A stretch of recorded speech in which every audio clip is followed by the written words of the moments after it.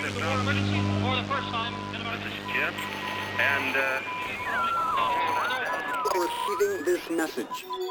We are Ken Jennings and John Roderick. We speak to you from our present, which we can only assume is your distant past, the turbulent time that was the early 21st century. Fearing the great cataclysm that will surely befall our civilization, we began this monumental reference of strange and obscure human knowledge. These recordings represent our attempt to compile and preserve wonders and esoterica that would otherwise be lost. So whether you're listening from an advanced civilization or have just reinvented the technology to decrypt our transmissions, this is our legacy to you. This is our time capsule. This is the Omnibus.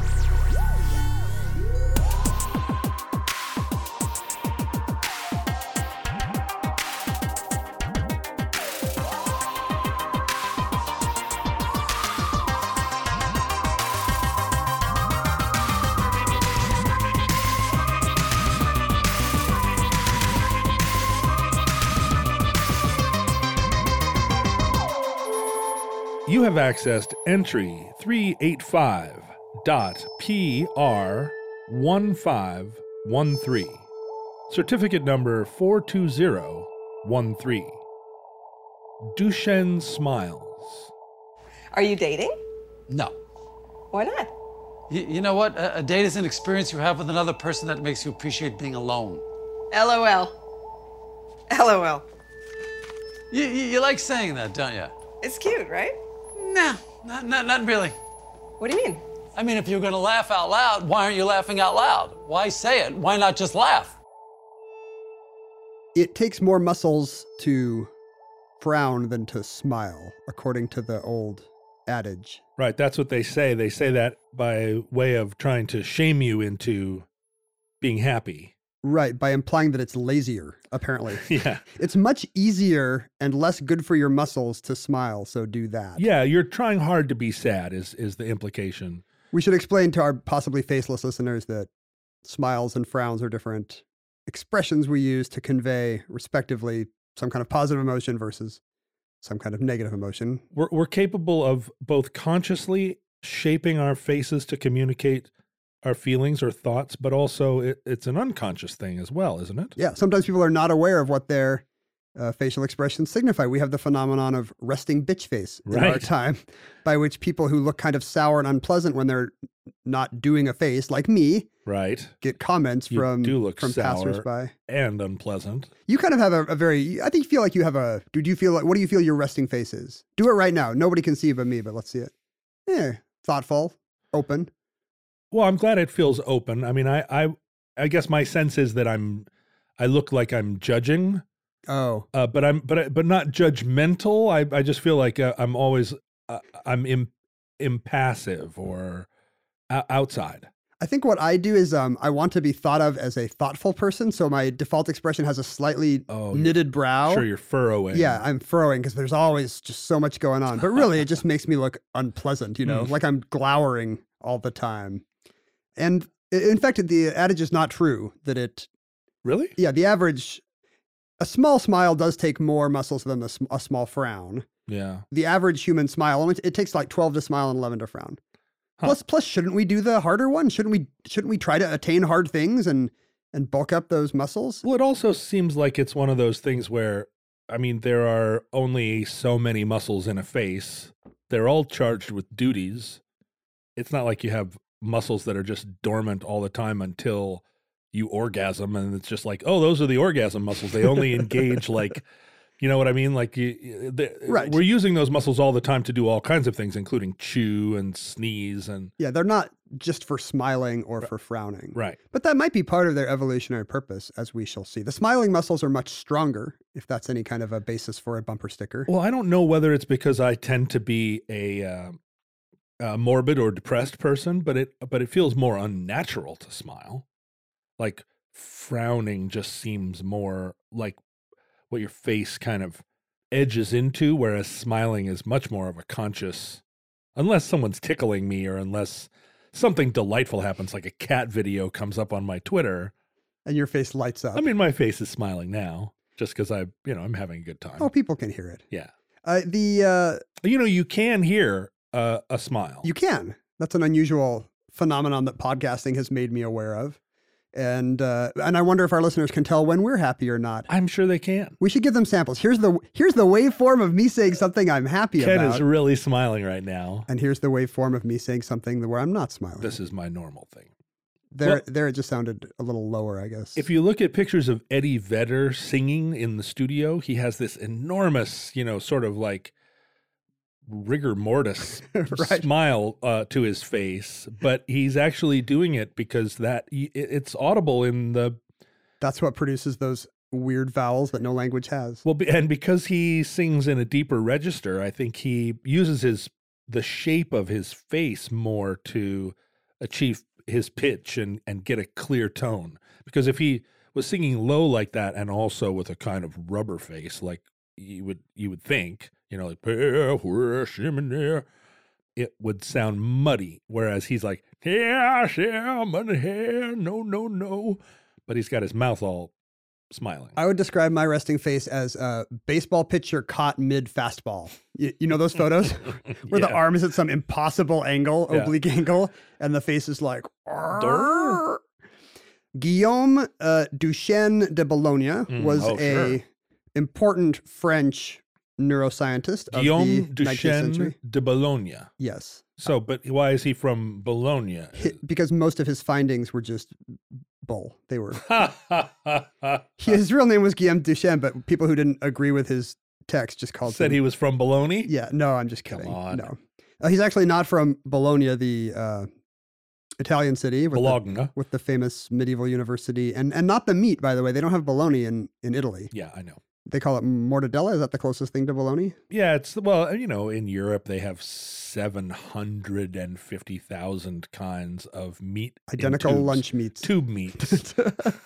They are ready for the space age. They they put all their food in tubes. Basically, any animal that walks or flies or swims, you can grind it and put it into its own intestine, and then boil it in a pot. Oh, I was picturing literal toothpaste tubes, like they will squeeze out liverwurst from a toothpaste tube. Scandinavians will squeeze out fish eggs from a toothpaste tube. Absolutely, they do. I want to 3D print something in the shape of a toothpaste tube, but it's actually made out of that intestine casing.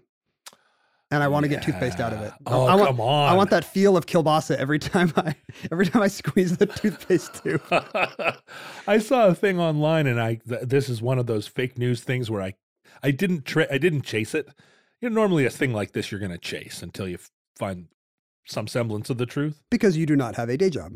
Because I don't have a day job, and also I'm not going to just read something on Facebook and be like, But something went by, and I didn't have time to chase it, but it said that some rabbis had decided that genetically, or rather test tube meat, test tube pork was kosher because the animal itself did not have a cloven hoof. Because it did not exist. Because it didn't exist. The question is, does the null animal, the zero animal, the null set of animals, does it have zero of the unkosher kind of hoof or zero of the okay kind of hoof? That's right. And I was like, it's an interesting Talmudic question. That was exactly it. I saw it, and I spent the rest of the day kind of having my own little agadic rabbinical internal discussion about whether or not this was in your head, you were having a rabbinic. I was. It was me and the other members of my school, and we were my shul. So instead of like an id, an ego, and a superego, do you have are the three parts of your brain like conservative, orthodox, and reform?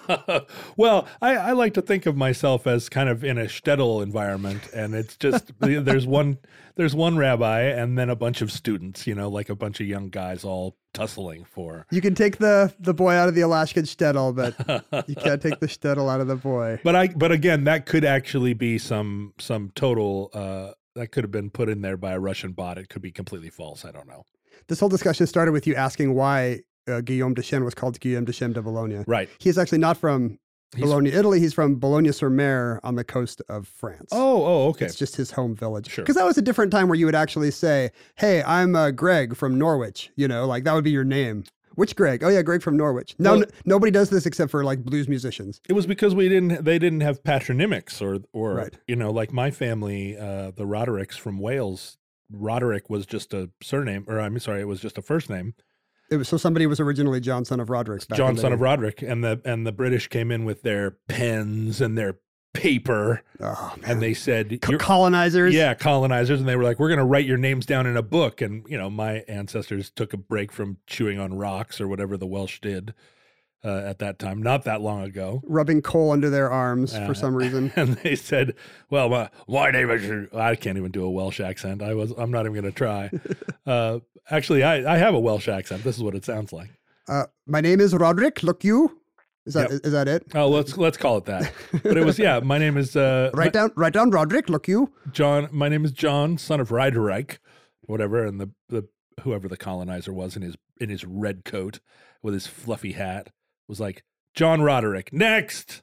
I guess college campuses might have some form of that, but it would be like something they wear. Is it like which Henry? Is it like sure. Is it like Henry with the weird jacket? Is it jeans jacket Henry or handsome Henry or? We have that at my daughter's preschool. We have curly haired Emma and straight haired Emma. Oh, but then that gets rid of the old timey single initial, where classes have Eric T, Eric R, and Eric S fighting it out. Sure, all the Emmas in the Spice Girls. I think blues musicians are the last ones who is like, wait, which Sam? You mean Creole Sam or Delta Sam? Boston Sam. Yeah, exactly. That's but we don't have that in our age. But apparently Guillaume did. He was a groundbreaking. He's been called the first French neurologist. In fact. To this day, there are 5 different myopathies or muscle diseases named after this guy because he invented many different kinds of ways to diagnose them. He was the first to do a biopsy. Circa. This is 19th century. So he was doing his work in the mid 1800s. Huh. First to do electrotherapy, like not some kind of weird mid 20th century cuckoo's nest shock thing, but electrical stimulation of the muscles. Stimulating a muscle, realizing you could get a muscle to contract, and you could use that for therapeutic reasons. Have you ever had that? Have you ever experienced that? Accidentally, like reaching into my dad's Apple II when I was a kid. Like, what would have been live? Why was the power source in there live? Well, I was trying to stick a card back in and hit something live. Electricity is retained inside the transformers and things like that. So even when they're unplugged, there's still danger of. Well, the computer was on, so I was an idiot. Oh, I see. But I was also a 10-year-old whose graphics card was loose, and you just don't think when you're that age. No, you don't have the myelin on your nerve endings. Not when your graphics card is loose. And yeah, it makes your hand jerk, and of course that often kills people because your hand tightens on the thing that's shocking it. That's why they say if you want to check and see if a fence is electric, we're giving good advice to the future here. I'll say you touch it with the back of your fingers. Oh, because then when you clutch, you pull away from the fence. I've had. I can't believe you don't know this from your Stettel upbringing. No, I stay away from all electric fences, but that's because I'm 1/4 horse. I had electroconvulsive therapy, not convulsive, but I had a knee rehabilitation, and they put electrodes on it, and they just zap it, and your muscles all tense and clench. What does it feel like? It's painful, but it's also pretty invigorating. I mean, it feels like pins and needles. Is it a low level? Does it feel just like a carpet static electricity shock? You can turn it up, but no, it's constant. You can turn it up if you're like some masochistic. Well, if you're like hello, Bill Murray in Little Shop of Horrors, more. That's me, 1/4 horse. No, you turn it on and it's continuous. I mean, it's like, bzzz, and your muscle is clenched until you turn it off. It's kind of extraordinary. And you actually can build muscle by doing it because it's working the muscle. It's just doing it. Could you, instead of going to the gym, I could just lie in bed at night with being shooting my abs with low levels of electricity? I'm not sure how it would work, but I think, isn't that a scene in Rocky 3? Aren't they electrocuting Vlad the Impaler or whoever his opponent was, the Russian? Rocky 4, though. Oh, I'm sorry, Rocky 4. Yeah, I think, he's getting all kinds of illegal help. So everything they do to him is supposed to look very sinister and Dr. Mengele-ish. Right. Running on that treadmill while people in lab coats are staring at you. I always avoid that demo at the Children's Science Museum where they're willing to run current through you and see what happens. And I'm always just like, no, pass. Like if you were a real scientist, you would not be doing the 1:30 p.m. demo at the Imaginatarium or whatever. There are a lot of out-of-work scientists now. That person may have a Nobel Prize. Duchenne did a lot of work on facial physiognomy. We're finally getting around to the topic of the show several hours later. Mm-hmm. He was a big influence on Darwin. His texts were very influential. And he was the first to note that people tend to smile in 2 different ways. He noticed that there's one kind of smile that uses the zygomatic major, your cheek muscles, and that's driven by that. Uh-huh. And there's another one that comes from the ocularis orbis, the muscles around the bottom of the eye. Oh. So the muscles give you a kind of crow's feet when you squint in some way. Uh-huh. So it doesn't feel like this, but Duchenne's takeaway was that there's actually two totally different kinds of smile. One that you do with your cheeks and one that you do with your eyes. And that observation was not really tracked down neurologically in a lab until 1982, Whoa. weirdly. But there's now been a lot of research done on these two kinds of smiles, and they tend to be called, the eye one is called a Duchenne smile after its discoverer. The other kind is often called a Pan Am smile, which I think is hilarious. The cheeks- Pan the cheeks American only. Airways. Named for the defunct airline, presumably whose flight attendants were friendly, but not overly so. Oh, I see. They were just kind of giving this smile, pow, pow, pow. A smile of duty, right? Bye-bye. Right. Bye-bye now. Bye-bye. I see. So even in the, when scientists are naming stuff in the 80s or whenever this was, they're still falling back on the, you need to smile more treatment of women, right? Like, smile more genuinely or I'll name something after you, Elaine. The Pan Am smile. So it's called a Duchenne smile, not because he coined it, but because in the 80s they were paying respect backwards. Right. He was the first to have noticed the difference. It's not like he was always doing it. Right.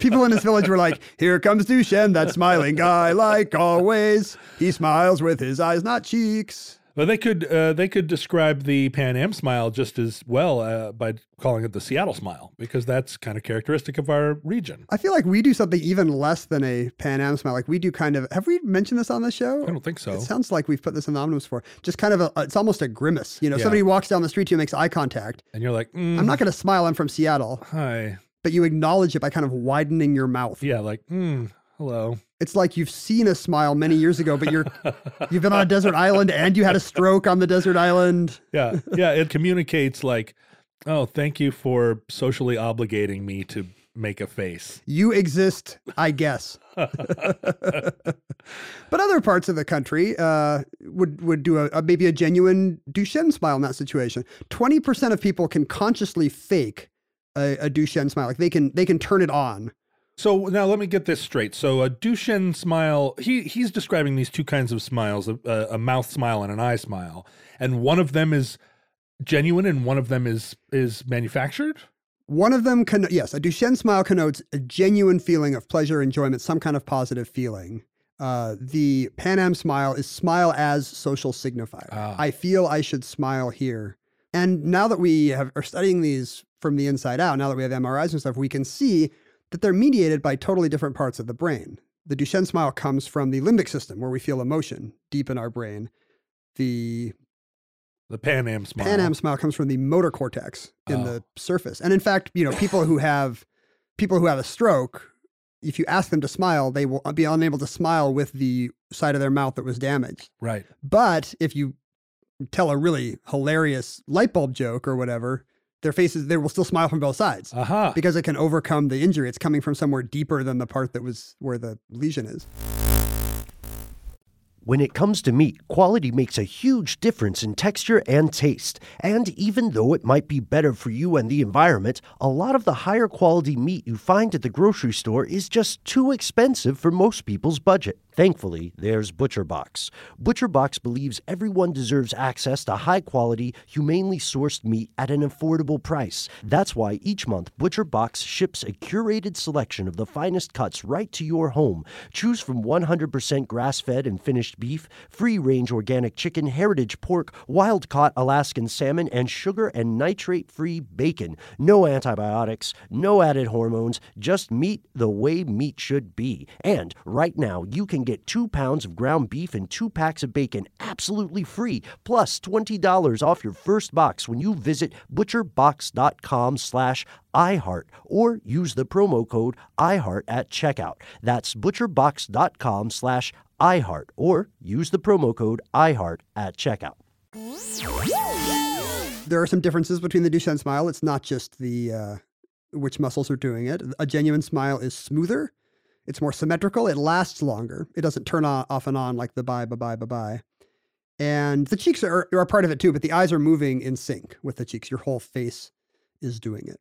Whereas with a Pan Am smile, your eyes can remain dead or cold, or your eyes are actually communicating another emotion. Right. And it's not like the person sees that and is like, whoa, Right. From the nose up, they still hate me. But you're seeing, this person is smiling at me, message received. You're getting the benefit of it. And you don't mind or get offended by the fact that, right, the eyes are not conveying pure enjoyment at your presence. But this is how private detectives or empaths or people who are good at reading other people are able to detect like subtle variations in facial expressions, because they really are coming from different places.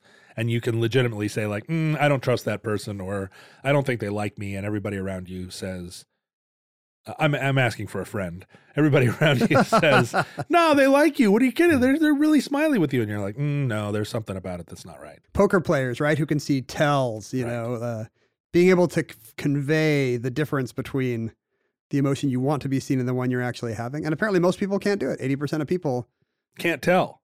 80% of people can't put on the fake one. Oh. Maybe with practice, I don't know. But I'm not saying they're incapable of it. But in general, it's only a small minority of people that can put over a smile just like a real one, or can put over I've got a full house just like their fake, oh boy, this is a good hand expression. We're not as good at lying as we think.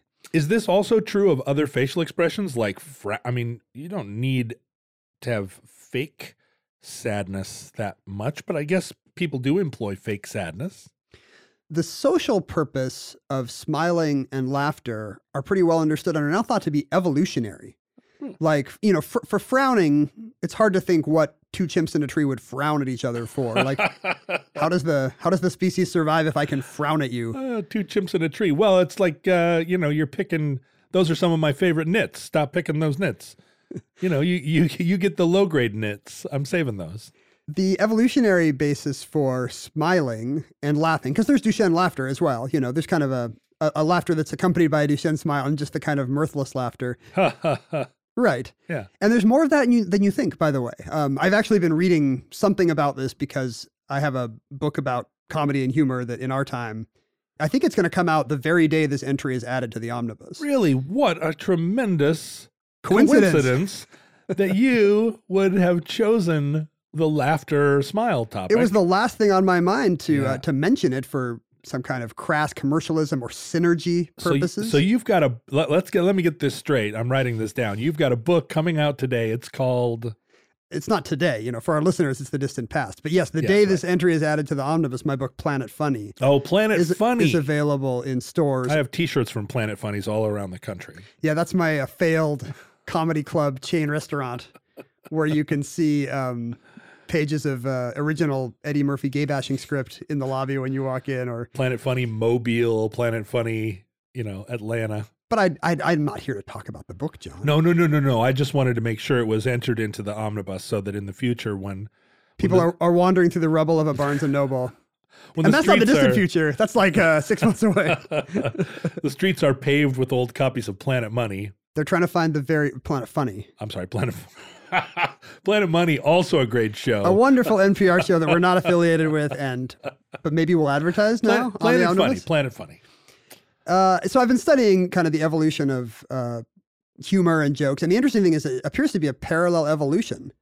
There's now a strong theory by some guys out of Tufts that the evolution of humor is cognitive in basis, that we needed as as primitive hominids or primates, we needed to have some pleasurable feeling of reinforcement when we figured something out, when some little incongruity in our world was resolved. Like if we stood on one side of the campfire and we got smoke in our face and we, something had to make it pleasurable to figure out what was going on. And then, I should move around to the side the wind's coming from and I'll stand there. Now we're doing the classic thing and we're going to get angry emails from people in Kazakhstan because evolution works the opposite way or differently, right? It's not that we needed the ability, but that people who had the ability had an advantage. Survived to reproduce. Right. Yeah, people for whom figuring things out was pleasurable would live to have kids. Yes. People who did not have that little jolt of, oh, that was fun, when they solved a little puzzle like, oh, if I move the vines, that's where the redder berries are. Or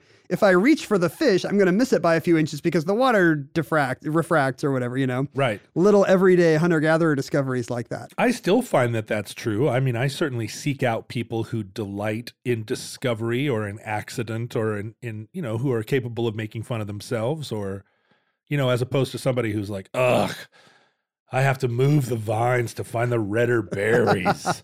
It's like, oh, I hope you don't survive to have kids, although they so often do. So in addition to being judgmental of various world cultures on this program, you're judgmental of certain kinds of cavemen.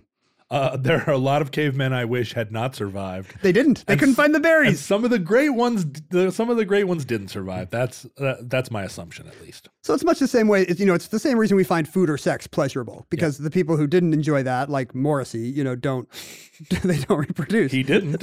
Didn't and doesn't, as far as we know. Whereas the people who do get a little jolt of pleasure from that, and so that's where mirth or amusement comes from. Maybe because you survive better if you can solve those little puzzles. Yeah. And then how is that connected to smiling?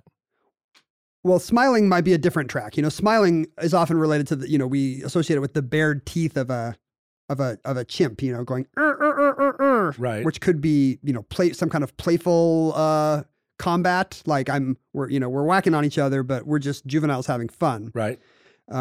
There's also kind of submissive posture, and it could be submissive, right? It's I'm giving you some kind of positive effect to end whatever is fraught in this interaction, right? And so laughter could come out of that. It could be, the social signifier that comes from just the general whooping of playfulness when we were little baby ape men.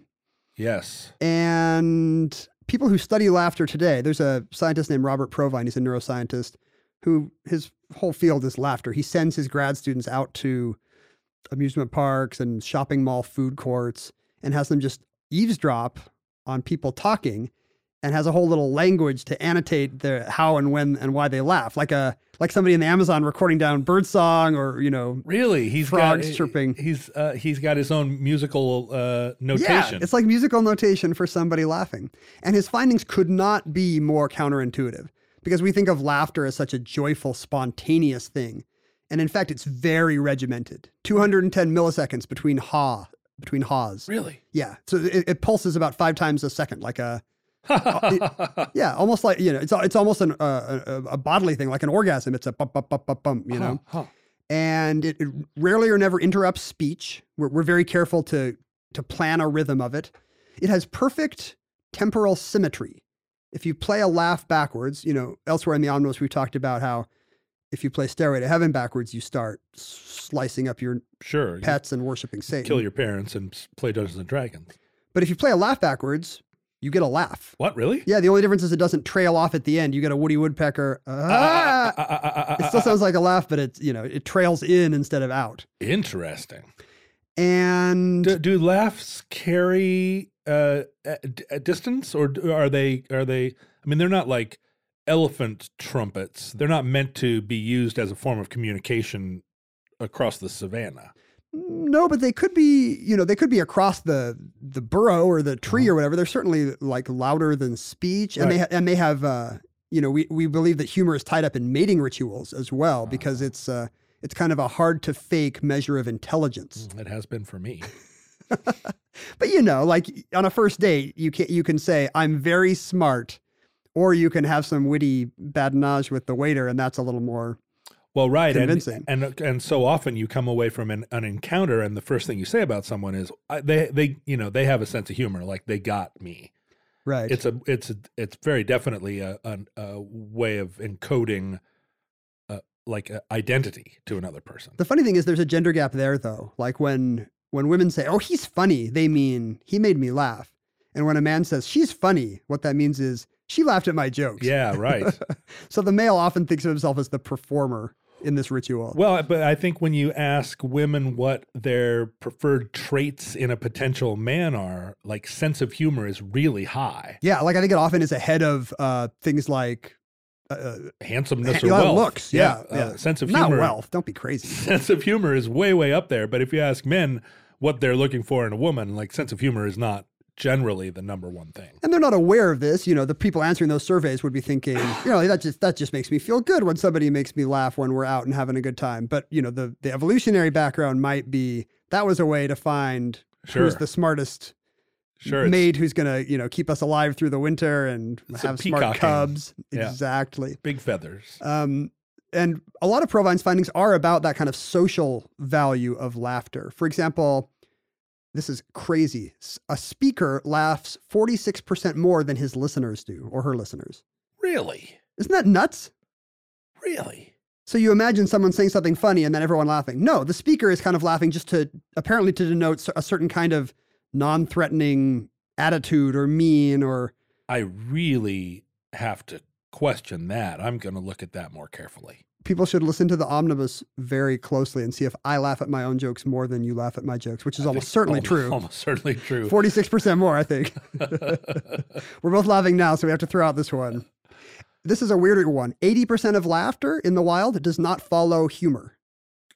Is it nervousness? What is it? What's it accompanying? Yeah, it could be nervousness. I mean, that's cultural, right? Kind of the Asian cultures often use a kind of a titter to connote, you know, I'm nervous in this scenario. Right. Nothing funny happened. But I think we do it too in Western culture, and we're just not aware of how we're just using it to express, here's a remark by which I mean nothing, or... Right. You know, this whole second language we're not even aware of that's going on somewhere in our hindbrains. Sure. Don't mind me. Right. Or, all the awkwardness of, I'm just going to scooch by you here in the lunch line, or, oh, I dropped the salt shaker, like all of that. You would laugh, wouldn't you? Yeah, it's two baby bonobos doing that so that their parents can see that that's play combat, you know? Right. Even 80% of laughs don't follow humor, and of the ones that do, essentially almost none of them, almost zero of them follow actual humor, the kind you would want to remember and tell someone later. It really is just like mildly playful, you had to be there kind of stuff.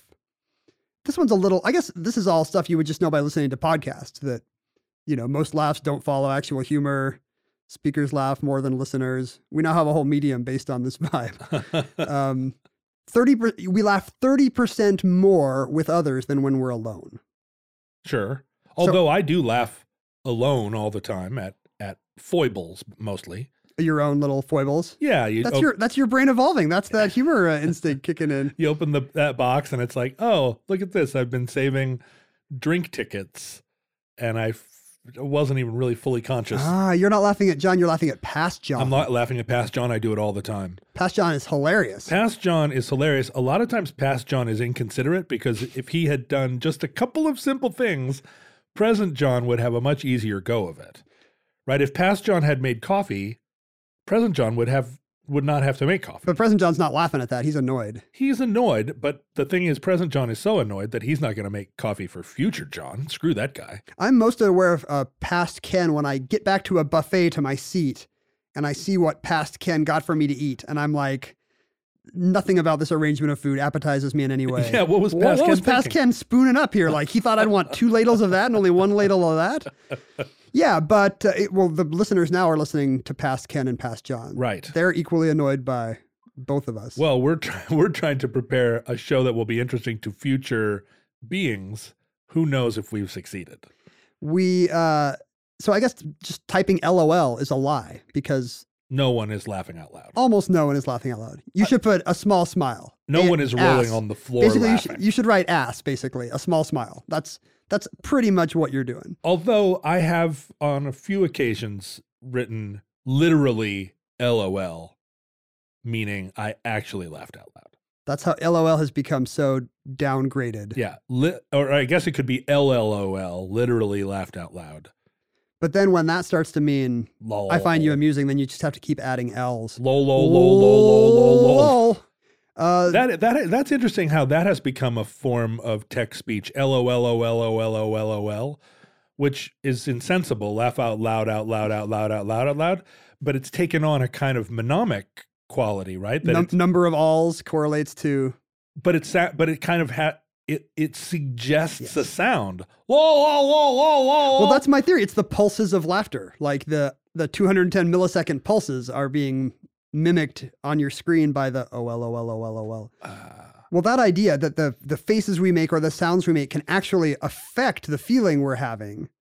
You know, the number of OLs we type could actually that's a real thing. The FFH, the facial feedback hypothesis. Are you aware of this? The idea that it's not our facial expressions are not just affected by our emotions, but there could be a feedback loop where they actually change or reinforce or even change them. I think that's absolutely true. I mean, there are a lot of books like self-helpy style books, positivity books that encourage you to smile because it actually creates, I don't know what, endorphins, or it creates that feedback loop where smiling begets smiling. And it's not the other way around. Frowning certainly doesn't make you want to get up and run around the house. That kind of self-help idea that, you know, you need to smile first, I feel like we see it most in our history, you know, at sad times when people weren't smiling a lot. Like all that let a smile be your umbrella stuff. That's Great Depression era. Right. And the Chaplin song, Smile. Put on a happy face. Right. I kind of associate all that with, you know, 20s Dust Bowl America. And then in the 70s, right? Economic crash, oil shortage, Carter malaise. America. That's when we've got those little smiley faces. Smiley buttons. And I feel like Ziggy and Snoopy and all these little cartoon people were always telling us to smile in posters and little cheaply printed hardcover books. Love means never having to say you're sorry. Exactly. That's a perfect 70s expression of... Which is so wrong. Love means saying you're sorry. Constantly. A lot. And trying to make it genuine. Like being alone...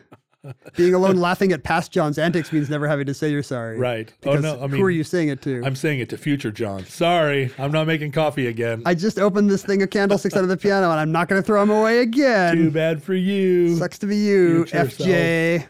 But I guess in the 70s, do you feel like kind of the forces of authenticity that came out of that were a reaction to that? Like I'm thinking about children's TV and Oscar the Grouch actually being grumpy and not one of these smiley kids show romper room hosts. Yeah, he was fun and subversive because he dared to have another emotion. His shtick was he would yell at you. He would say, "Get out." Yeah. And I feel like a lot of 70s parents must have been like, whoa, whoa, whoa, that's not a good role model. I was a child of Sesame Street, and I remember delighting in Oscar the Grouch's contrarianism. It feels a little transgressive. Really, really big time, considering, I mean, all the Muppets or all the Sesame Street Muppets were a little bit fringy in their behavior, right? Bert had a lot of anxiety. And Ernie's really kind of genuinely pranking him a lot. Right. Super anarchic. And Cookie Monster is insane. He's just some kind of hedonist. Total addict. Epicure. Yeah, exactly. Addictive personality. And then Grover is childlike and simple without being dumb. There's even an anxiety one. Telly is like some kind of anxiety Muppet. Oh, I guess Bert already was. Yeah, we're getting in, like, once you cross over into Elmo land where the Noi Muppets live. It's kind of driven by marketing rather it's than worse, so much worse. Freudianism. Yeah. We had the good Muppets in our day that were driven by a Freudian psychotherapist idea of children's archetypes. But it worked. I mean, you're right that it was novel to approach a child and say, like, that you can feel bad. And Mr. Rogers' whole shtick was just like every episode, like we think of him as this kind of sunny, neutered guy. But if you actually grew up watching Fred Rogers, every episode was like, are you sad because your mommy and daddy throw crockery at each other? Yeah. That's okay. Okay. Anybody would. I'm here for you. Like that. Mr. Rogers is really grappling with serious and dark emotions. He was, and he was not afraid. You know, Fred Rogers was not afraid to get in there and go all the way. Right. If you could, does your PP not work? It's okay. Why are you turning Fred Rogers? Why are you corrupting Fred Rogers by imagining him as a sex therapist? Talking to 70-year-olds. He really gets in there and goes all the way. No, John, he's not a skeevy guy at a 70s orgy. He's a delightful pastor type. When you compare that with, like, you know, I had a happy cereal bowl where Snoopy would tell me cute kind of anodyne messages about what happiness really was. And then I would look up over that cereal bowl and Mr. Rogers would be like, did somebody you know died? Yeah, me too. You'll never see them again, but you can remember them. And I'd be like, geez. Well, no one ever lost money betting on how messed up 70s childhoods were. So this idea is true. I guess we kind of got far afield there, wallowing in our own nostalgia. Yeah. But the idea, there is evidence for this facial feedback hypothesis. The first to notice it were like Charles Darwin and William James. Interesting. In the 19th century, this idea that I bet facial emotions are not the soul affecting your face, but there's actually something mechanical going on there. And you can really see why Darwin was such a threat to every institution, because he's not just the guy saying, hey, what if Genesis 2 is not literal? Like, he's actually saying all these things that you think of as in life as divine fruits of the soul. What if there's a rationalistic explanation for them? And it's just hormones squirting and neurons arcing and muscles twitching.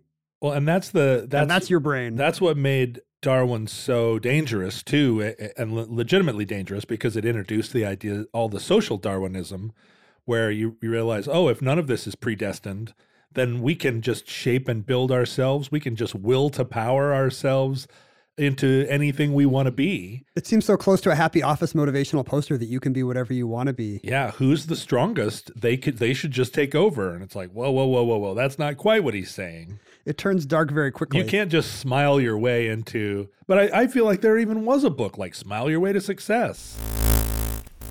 Have you always wanted to learn to play an instrument? Maybe you've even tried at some point, but gave up because you felt lessons were too expensive or that you just didn't have the time. Thankfully, there's Musician. Musician is the fun, easy, and affordable way to learn guitar, piano, bass, ukulele, and even singing. Just download the app to your desktop, tablet, or phone and start playing. Musician gives you 24/7 access to a vast catalog of video lessons from professionally trained educators, as well as thousands of exercises and songs across dozens of music genres, all tailored to your goals. And with Musician's award-winning technology that listens to you play, you'll get real-time feedback on timing and accuracy, so you can actually see yourself improving as you learn. Start your extended 14-day free trial of Musician's Premium Plus package at musician.com/start.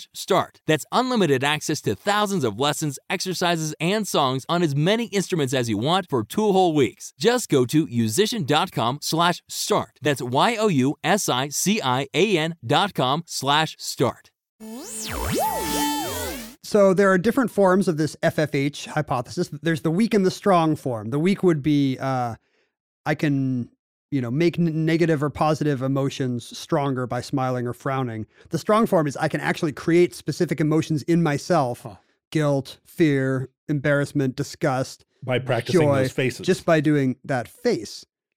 And it turns out they're both true. Like the strong form is true. That's how actors can, what do actors say? Get in the moment or whatever. Or a method. Yeah. Like when they can actually make themselves cry, it's because they did a sad looking face and that triggered the I'm sad part of their brain, and then tears just started flowing. So when Daniel Day-Lewis lives in a drainage culvert for 6 months preparing for a role in his new movie, My Left Culvert, in which he plays a prodigy culvert, he maybe doesn't need to do all that. He could just sit in his room and make the face of someone living in a drainage culvert. Right. You don't have to go be a cobbler in Tuscany for 6 months. Just look at some video of a cobbler's face, like a careful look. Maybe you put a needle in the corner of your mouth if you have to, and then just, do that for a month. Just cobbling. And you'd probably become a great cobbler. Like you could probably be an expert cobbler just by doing the facial expression. There's a contemporary situation that's really kind of the moment now, which is, and I'm going to use some nomenclature that is admittedly, there's language associated with this idea that's kind of a slur, or very definitely a slur, but there is the notion now. I love when I think you're going to say something incredibly racist on a recording forever. Everyone can feel the tension. In the internet tussle between the alt-right and the alt-left. Oh, if it's political, that's okay. Obviously, everyone who disagrees with us politically will be dead by the time we listen to this. They're long gone, and now it's just like only every idea we believe has survived.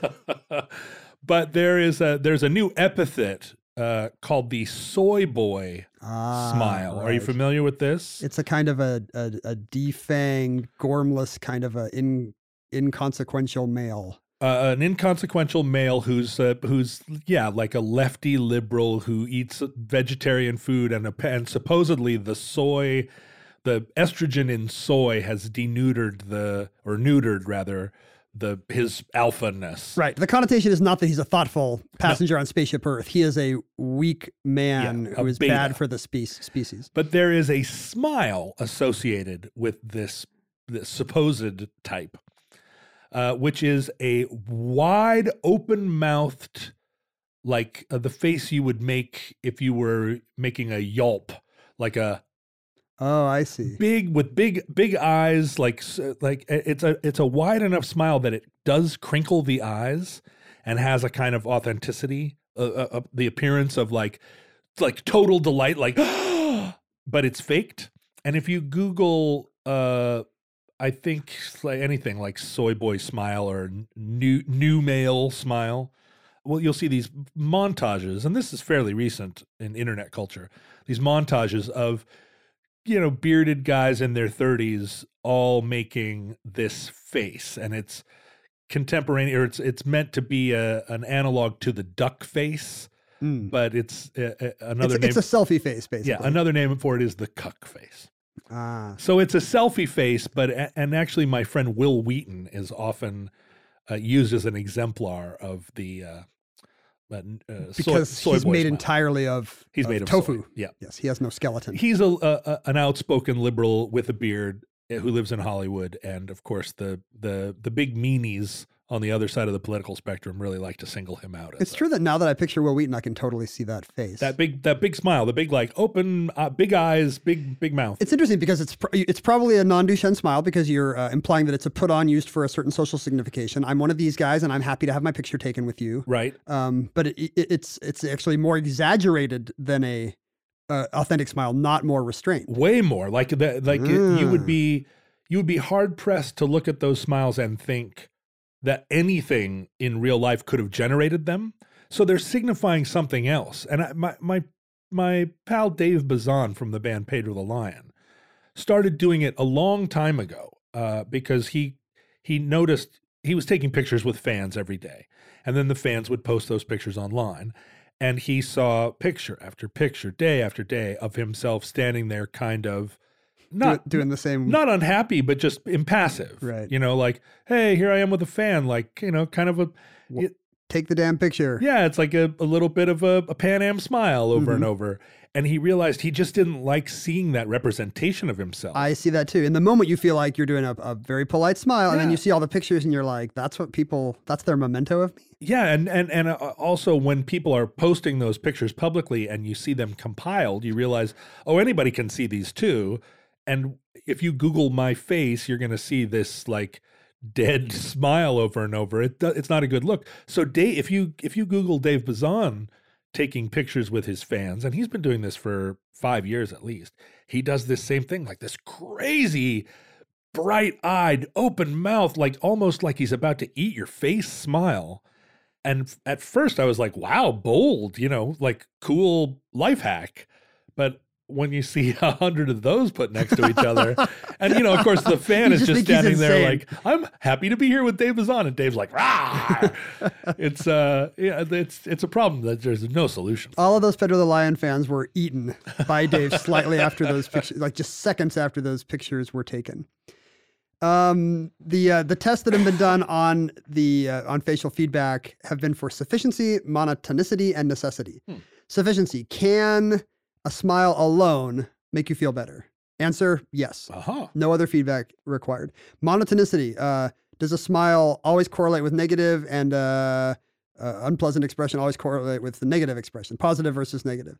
Yes, that's true. They do co-vary that way. Interesting. But necessity is not true. It is not necessary to smile to feel happy. Many of the people you see not smiling are feeling very happy on the inside. So please do not stop a woman on the street and say, hey, it's a nice day. Smile, toots. Right. Because she could be very happy according to the facial feedback hypothesis. She could start being unhappy the moment you do that. She could be unhappy enough to take out her mace, and you would probably deserve it. But there's crazy implications of this kind of stuff, part of which is just the self-help thing. If I feel bad, let's change my face and see if I put on a happy face. Right. Which I guess kind of does empower people that are always doing that to, people with depression or anxiety, like, hey, have you tried just being happier? Yeah. Like, that's a terrible thing to tell someone with depression and anxiety, but, the facial feedback hypothesis says to those people, it's one treatment to try. In my own battles with depression, I have tried smiling when I didn't feel like it, and it does work. The problem with depression is that the way it works is that it is even contemptuous of feeling better. So you're like, great, now So I you're feel like, better. Yeah. Okay, great. It works. Like, Great, a feeling of joy. the problem Just what is, I needed. The problem is not that I couldn't feel joy. The problem is that I don't deserve to feel joy. Do you not understand? Right. So yeah, sure, great. Put some like artificial joy on me. It doesn't help. That's a great point. That's something I didn't understand until I was an adult. The depression is not just an extreme feeling of sadness. It's a totally separate thing that layers over emotion. Yeah, it's a feeling that you feel awful, and that's your just desserts. But another treatment that is now used for depression based on this is Botox. Whoa. If I can numb the muscles that are associated with frowning, for example, so that I can't move them or feel them, get no sensory feedback from them, can't move them as easily, I will feel less sad. And that is actually true. This works. No. You can treat OCD by shooting Botox into somebody's nasal muscles, the kind you wrinkle up when you feel disgust. Huh. And it will actually limit the disgust reaction and lessen the symptoms of OCD. Wow. So this is a crazy treatment that is now being unveiled. This is bananas. And it probably implies that Nicole Kidman has felt no actual emotion at all since the race car scenes in Days of Thunder. Like, those were literally the last ones. So plastic surgery can actually create a self or modify a self. Like Michael Jackson could have not just have been... oh, that's true. Not just exhibiting his inner whatever turmoil on his face, but his face could have been reciprocating. It could have been the other way around. Yeah, he's changing his face in order to feel those emotions differently. The more he looks like Diana Ross, like the farther he is from his actual self. Right, although I cannot imagine anyone who would want to feel like Diana Ross. She doesn't seem like she's been happy her whole life either. No, that's true. You think you're just getting the look, and this is like a Twilight Zone episode. You're actually becoming a little bit of Diana Ross from the cheekbones in. I was watching, this is apropos of nothing, but I was watching a movie last night where Danny Glover literally never smiled. And I was like, what an interesting choice. He's always covering his teeth and he's doing this kind of weird glowering thing, like because actors will have a set to their face and they think they're a whole new person. Now they'll be doing that trick. And then at one point in the movie, he actually smiled and you could see he had Invisalign. So basically it was a 50 set movie and Danny Glover had braces. So John Sayles wouldn't let him smile. Mystery solved. There are, now that we know about the Duchenne smile, there's interesting things you can do. Like a lot of work has been done looking at yearbook photos. The seminal study was done in 1958 on a Mills College yearbook. They looked at 114 people, correlated their smile with whether or not it was a Duchenne smile or a Pan Am smile. And then they caught up with them in their late 20s and their 40s and their 50s. To see if that had any effect on their life. And it did. Wow. The people who were doing Duchenne smiles for their yearbook photos actually did have reported more satisfaction with their lives, longer lasting marriages, less likely to divorce, better health outcomes. So there appears to be a sense in which an authentic Duchenne smile, even in a yearbook, I'm not saying it'll change the kind of future you have, but it correlates with the kind of life satisfaction and happiness you might feel. So from an evolutionary standpoint, it's possible, almost not possible, it's probable that we are in the midst of an evolutionary moment where gradually people who Pan Am smile will be less successful in reproducing. And we are on our way to creating, or not creating, but we are on our way to evolving into a species where everyone Duchenne smiles, has a great sense of humor, and is happy all the time. Like depression and sadness are such an evolutionary disadvantage. Right. Like those people aren't going to reproduce. Yeah. And when I say those people, I mean me. But I have reproduced. So take that, future. Wow. You're really making sure those depression genes get carried on. The problem is that my daughter is very happy. She's a happy little person and does not. That's not a problem. Although she did say to me the other day that day was the worst day of her life. And it was because she got into the Girl Scout cookies and ate a tube of them and I was upset with her. That's actually good. if that's the worst day of your life. I ate too many cookies. Yeah. Can you believe that? And Dad is mad at me. That's what I said to her. If this is the worst day of your life. I guess we do eat food out of tubes in this country, but they're Girl Scout cookies. Yeah, we eat a lot of food out of tubes. I guess so. It's like we're explaining a vestigial trait. Yeah. To our future listeners. The Pan Am smile will gradually fade out of existence. And I'm sure it's like we're explaining an appendix or tonsils or a vestigial tail. Well, though it may not, because the Pan Am smile, at least in our culture, is a form of social lubrication. I see people all the time at elementary school fundraising auctions, for instance. It's all Pan Am smiles, not a single Duchamp smile. Yeah, the P in PTA stands for Pan Am smile. I keep saying Duchamp smile, and it's not that, although that would be a great other smile. They should be called the Duchenne smile and the douchebag smile.